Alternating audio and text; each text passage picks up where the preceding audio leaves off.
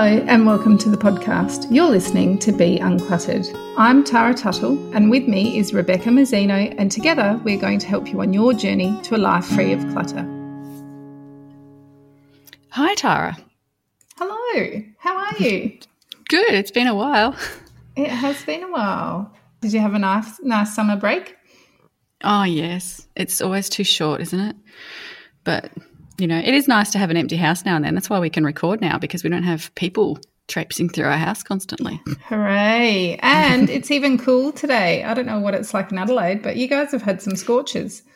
We have. It's been up and down though. Like this morning I woke up and I had to put a jumper on. I went outside to water all the plants because it's going to be 31, but it was only about 15 when I walked outside, so I had to come back inside and put clothes on.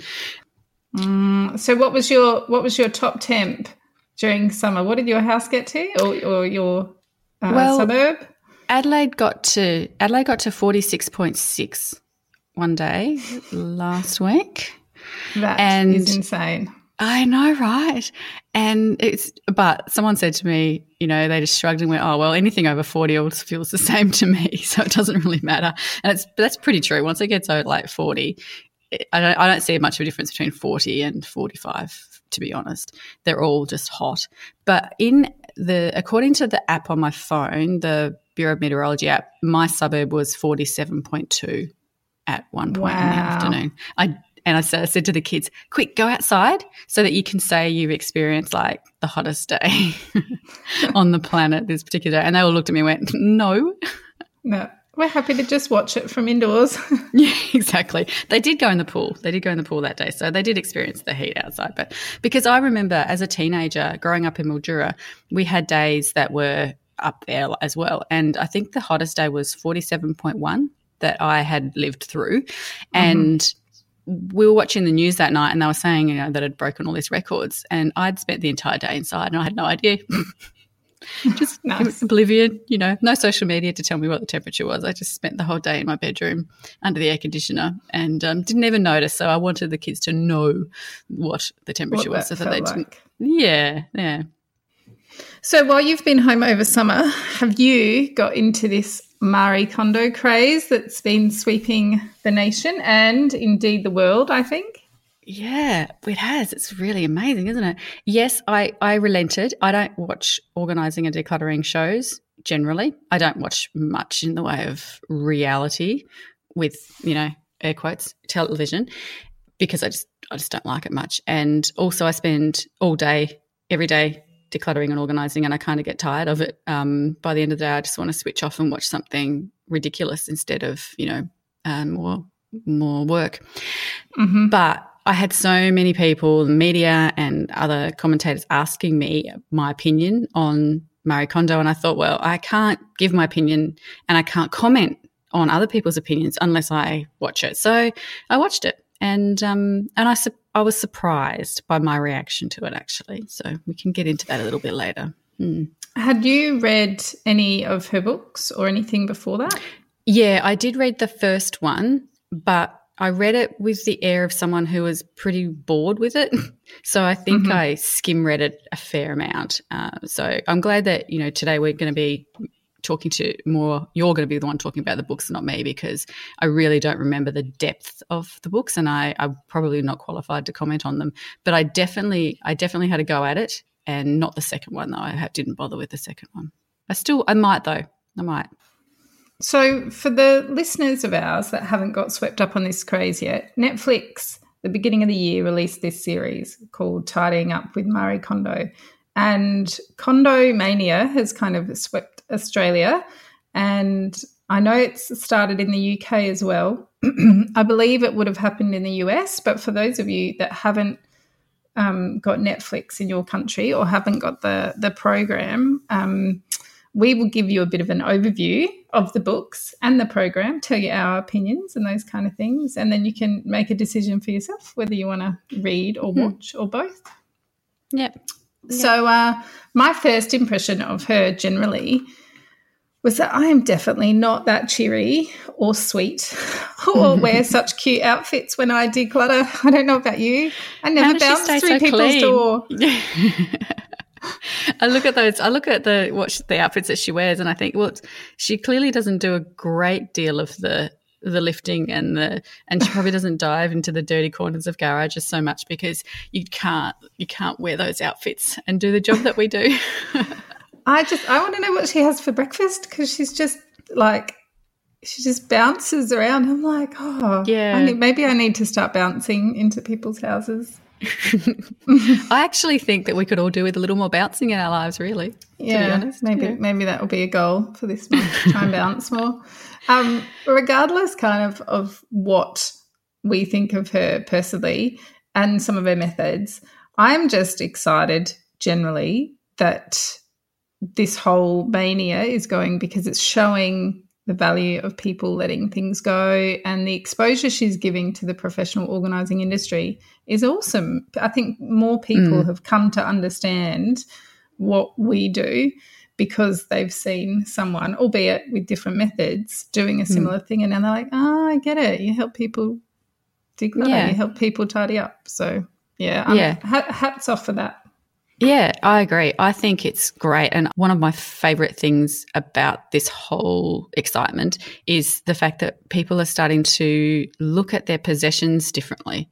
They're starting to be, a bit more intentional about what is in their life, and that can never be a bad thing. So, yeah, I'm a big fan of the awareness of the value of stuff. I know that a lot of charity stores, especially in Australia, have been inundated with stuff now. There's this Marie Kondo effect, because people are starting to let things go and go through their belongings. That so many charity shops, I know there's one of my local ones, has put a sign up saying no more donations until late Feb, because they've got so much stuff. They just don't have enough volunteers to sort through it, and all the bins are full and they can't take anything more. So that is awesome. I just hope that people then hold on to their stuff until things reopen, and don't decide to just take them to the tip. Yeah, that's what I was thinking as well. And unfortunately, there are people out there who are not overly considerate of the charities, and they are sending a lot of rubbish, a lot of things that charities cannot pass on or sell, and that's costing them a lot of money. So if you are part of this in a bit of a decluttering frenzy at the moment, just be really mindful of what you're sending to charities, because charities spend 13 million or 13 billion, Tara? I can't remember, but it's 13 something. We'll put it in the show year. Notes. Yeah. We'll do a fact check next time. Yeah. But it's a lot, and you can easily Google it. But they spend that much money every year just on rubbish removal. And because so many people send things that are not usable to charities. So that's something that I really want to urge people to be mindful of. If the charity has to send it to landfill, then please do it yourself, and so they don't have to pay for that to be done. We might do a show at some point, add it to our list of shows to do, about what charity stores want and what is useful and what is not, and maybe give people a bit of a guide, because quite often people see their possessions through a bit of a lens and think, well, I loved it, someone else will love it. But if it's got a hole in it, and the charities, they'll end up sending it to scrap. Yeah. So tell me about the book, Tara. You've read both of the books. So there's one released in 2011, The Life-Changing Magic of Tidying Up, and then one called Spark Joy in 2016. So I don't know about the difference between the two of them.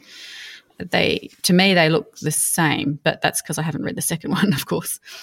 Yeah. So the first one I read a few years ago, when my business started diversifying, and I was just life coaching, and then I had a few clients that had issues with being overwhelmed by their physical possessions, and I thought, okay, well, I can try and help these people out with that. And so I did a whole lot of wide reading, and this was just one of the books that I read. And I'll go through my initial impressions a bit later, but there is some value in this book, absolutely. So the premise of it is, she's trying to explain to us that we can completely transform our lives just by tidying up. She thinks the process will help us gain confidence, figure out what we really want to do with our lives. We can let go of anxieties and live a healthier and happier life. So that's what she's promising in the book, which is a pretty big call just by tidying up. But when you dive into it, she teases some of these things out. She discusses why your tidying efforts have failed before. So she goes through a few reasons why, when you've tried to declutter or tried to tidy up, you've never succeeded or you've rebounded and gone back to having a messy house. She talks about how you should start decluttering and the notion of only keeping things that spark joy. I want to come back to that whole spark joy thing a little bit later. I want to talk to you about that. So then she talks about what order you should declutter your items in, which is quite similar to her series that she had on Netflix. She goes through a specific order. She talks about how you should store your items, including folding and storing items upright and in containers, a bit like a filing cabinet system. She's got a very specific way of folding clothes and towels and things like that. And then she kind of concludes by recapping how tidying your house can transform your life. So that's kind of the steps she moves through in the book. And it's a really easy read, that kind of thing. It's not a long book, is it? No. Look, I've got it right next to me. I can even tell you how many pages it is. Oh, well done. Let me have a look. 210. Yeah, that's not long. And it's a small book. It doesn't have tiny writing. And it's very easy to read. It's all set out nicely. So looking at pros and cons, I'm a fan somewhat of her methodology, which suggests that you tidy your house by category. That bit I really like. She gives a very specific order. So the first thing she suggests to tidy is your clothing. The second is books. The third is papers. The fourth is a Japanese word, kimono, which is not kimono but komono, which is miscellaneous. This I kind of struggle with because it's everything else that doesn't fit into those first three categories. So it's kitchen, it's garage, it's laundry. It's 80% of your stuff. It's all the other stuff. And then her last category, number 5, is sentimental items. So the reason I like that specific order is firstly because it's like for people that are starting out, it's a map. It gives them a very clear point of reference, and that can be really helpful, I think. And I guess this is her theory, is that you start with the stuff that is easy and it gets progressively harder. And like we've talked about before, that decluttering muscle, when you start easy and then you build your decluttering muscle, it gets easier. And so for her, she talks about getting to the harder things last, sentimental items right at the end. And by that stage, you should be more accustomed to letting things go and have a good decluttering muscle, although she doesn't talk about it like that. She talks about it as honing your ability to spark joy so that when you get to your last category, you're really confident in the decisions you're making. So when you get to the last and the hardest items, you feel confident. So you really know by then what spark joy means to you. You've practiced enough that you have an idea of what that means to you, and you can identify that feeling fairly quickly. Yeah. So I really like that aspect of it. And I really like the idea that she has one single standard or yardstick to judge absolutely every item. And I like that because it's easy. I don't actually think it's particularly simple or relevant.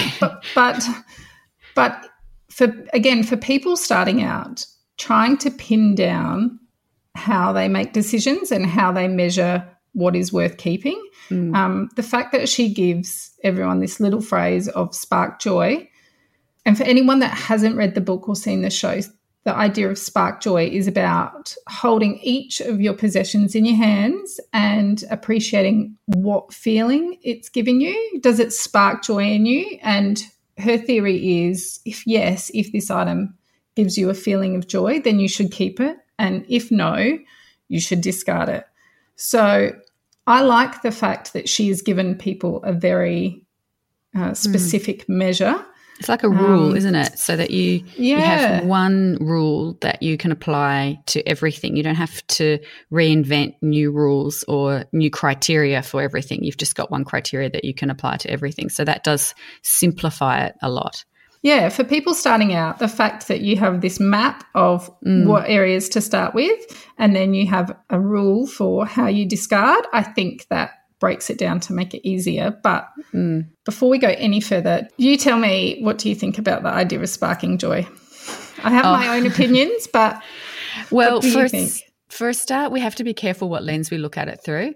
So we live in a Western culture. We're from Australia, and our culture is very different to that of the Japanese. And there are a lot of criticisms of spark joy. And you're like you said, you've got your own idea of it, and some of that, based on the tone of your voice, is possibly negative. But I think that when I first heard about spark joy, I thought, well, that's ridiculous. How can your spatula spark joy? But you need your spatula if you have eggs 3 times a week. So you can't just discard it because it doesn't spark joy. And what we do with our Western lens is we oversimplify that phrase, and we think of joy as an overwhelming feel of happiness.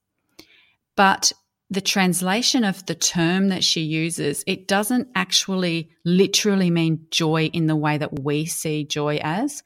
So if you translate the term that she uses, which we call spark joy, if you translate that a bit more literally, it actually means more to give you, not spark so much, but to give you an overwhelming urge to use a belonging. It's like it's an incentive, or it's an urge to use this belonging, and it's a positive feeling. And so I think that's one of the criticisms that she's given, which is a bit unfair, because the Western culture will say, oh, that's ridiculous. It can't spark joy. But your spatula can, when you look at it, it can give you a strong urge to use it, because you're like, oh, well, yeah, I use this 3 days a week. So I strongly feel that this is useful to me and gives me value. And that is pretty much doing what she wants it to do. It's not sparking joy and making you dance around the kitchen with happiness, but that's not what she wants it to do. She wants it to, to have that a bit more of a deeper sense of a usefulness and of a value. So as it's literally translated, it can be very unuseful for people, because they're like, well, either everything sparks joy, or there are large categories of belongings that don't make them dance around the house with excitement, but they need them because they're very useful things. So that's sort of, something a problem that we Westerners have with spark joy that is actually probably not really valid or fair. I think that's a really good description of it, because I think one of the problems that occurs is that the literal translation of spark joy, I do get that when I pick up some of my favourite clothes, or, a cushion that I really love the fabric of, or the texture of, or, there are items that literally make me feel happy, joyous. But my microwave is not one of those, but it does add value, and that's what's tough, is there needs to be a phrase or a term, and I guess it's in the translation. That's the thing. We don't have a word. Yeah, we don't have a word for what she's trying to say, and so the translation has used joy, but it's actually the actual literal word is more like throb. And now, when we say throb, it doesn't kind of make sense. But that's actually in my research has shown that the literal translation means it gives a throb.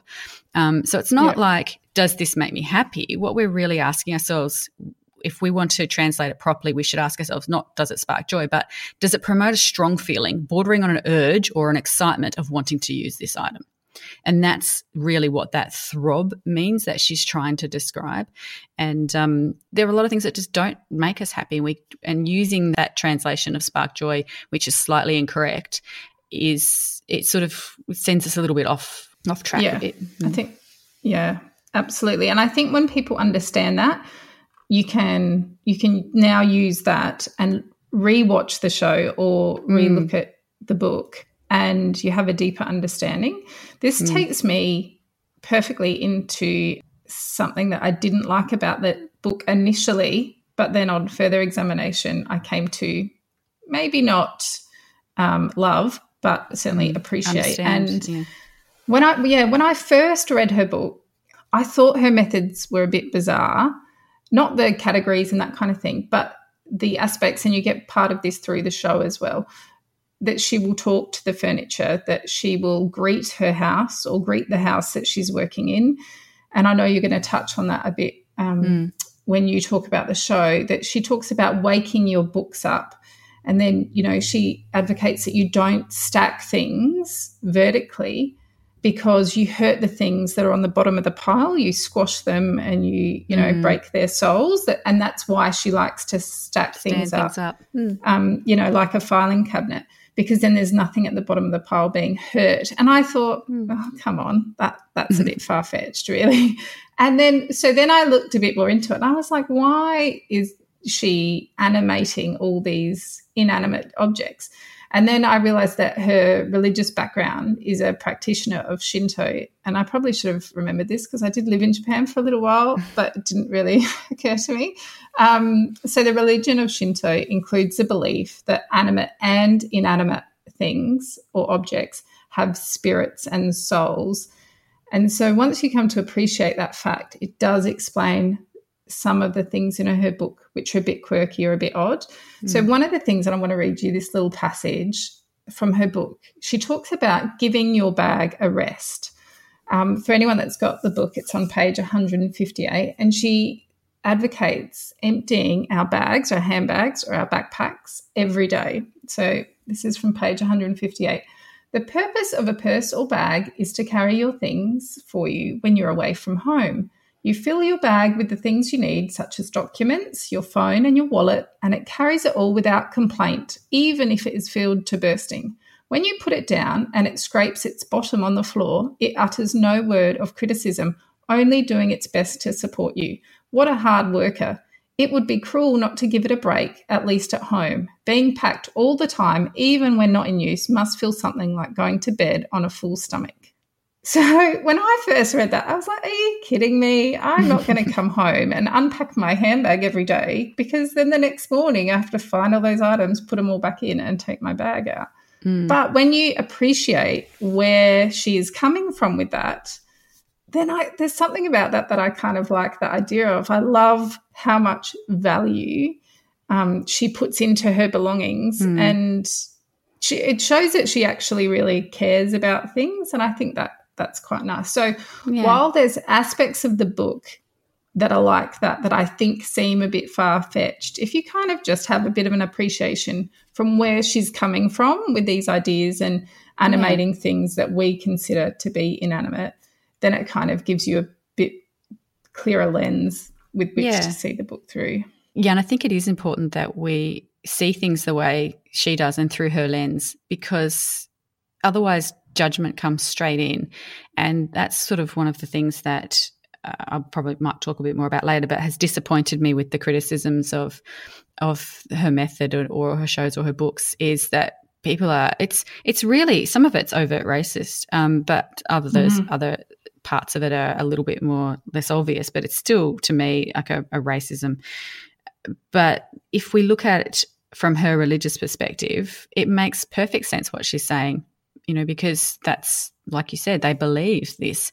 And so it makes perfect sense. And there's these analogies of that last bit that said, being packed all the time, even when not in use, must feel something like going to bed on a full stomach.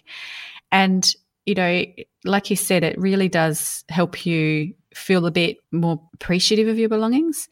And I can't see that being a bad thing at all. The only other con I found with the book, and we can discuss this a bit because I'm sure this will come up in your review of the show, is the idea that you tidy your entire house all in one go, that you start the project and you keep going, and how overwhelming that might be for some people. So tying all of that stuff that I've just said together, my general opinion is if you're starting out on a decluttering journey, you could do worse than having this book. It can be pretty handy. It's got some good ideas. I'm not sure that there's life-changing magic to it, but if you've got an open mind and you've got the space and the time to devote to the way she does things, I think it could work for you. The second book, I will only touch on this very briefly, Spark Joy. It was originally released as The Life-Changing Magic of Tidying Up 2, and then I think it came back as The Illustrated Life-Changing Magic of Tidying Up, and they've changed it now again to Spark Joy. This book is honestly only worth getting if you're a devoted subscriber to her method, because it's basically a really detailed instruction book, or like an encyclopedia of how to bring joy into your home and specific tidying tips. So if you've read number 1 or watched the show and you love her method, then get number 2. But I wouldn't go out there and just buy number 2 because it goes through things like how to fold specific items. So if you like her folding method but you're not sure how it translates across things, she goes through and it's illustrated. Okay. Like the individual how to little fold bits. Yeah. baby items, how to fold shorts versus jeans versus parkas versus socks. Okay. And there's pictures of all of them, how to stack things. She goes through the specifics of how to best pack a suitcase. Oh, now I get excited then. I love packing a suitcase. I love doing all the neat little rounded folds. Yeah, I'd get it to look at that. I'll send you the book. You can read those pages. That excites me, that part. And she goes through the how to store your books to look attractive. So, the first book goes through, how to declutter, get rid of, and work out what sparks joy and what remains. And then the second book goes through, once you've done that, how do you keep your remaining books in a, looking attractive and not getting worn and those kind of things. She talks about the best ways to store makeup. And then she goes through, using small containers to store odd items like cooking utensils and electrical cords. And there's pictures for all of that stuff. Okay. So that second book is, if you're into it, if you've gone KonMari mad and you are fully subscribed, that second book can be really helpful when you've got all those extra questions about, where do I put this? So it's sort of like the difference between the decluttering and organising parts of a project, isn't it? Sort of like the first part is the decluttering and getting rid of everything that doesn't give you value. And then the second part is how to make it, look good, which is be organised. I mean, I don't know. I mean, storing your books to look attractive, it to me isn't organised. That's just looking attractive. And then when you need to find a book, you have to remember what colour the spine is or something like that, which to me would be annoying.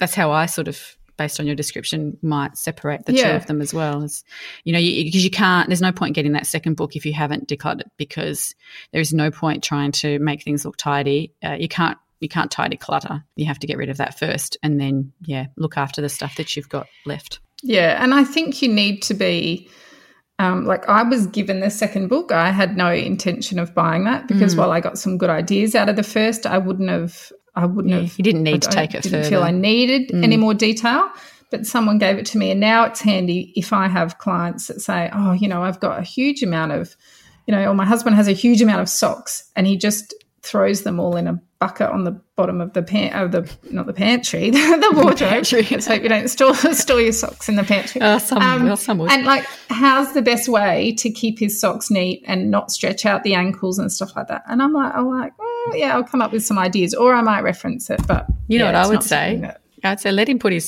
socks in the bucket. As long as he doesn't come to me asking where the other half of the pair is, I don't care what he does with his socks. So that's it. That's it for the books. And I'll put some links online if people want to have a look and see where they can purchase them from and things like that. Okay.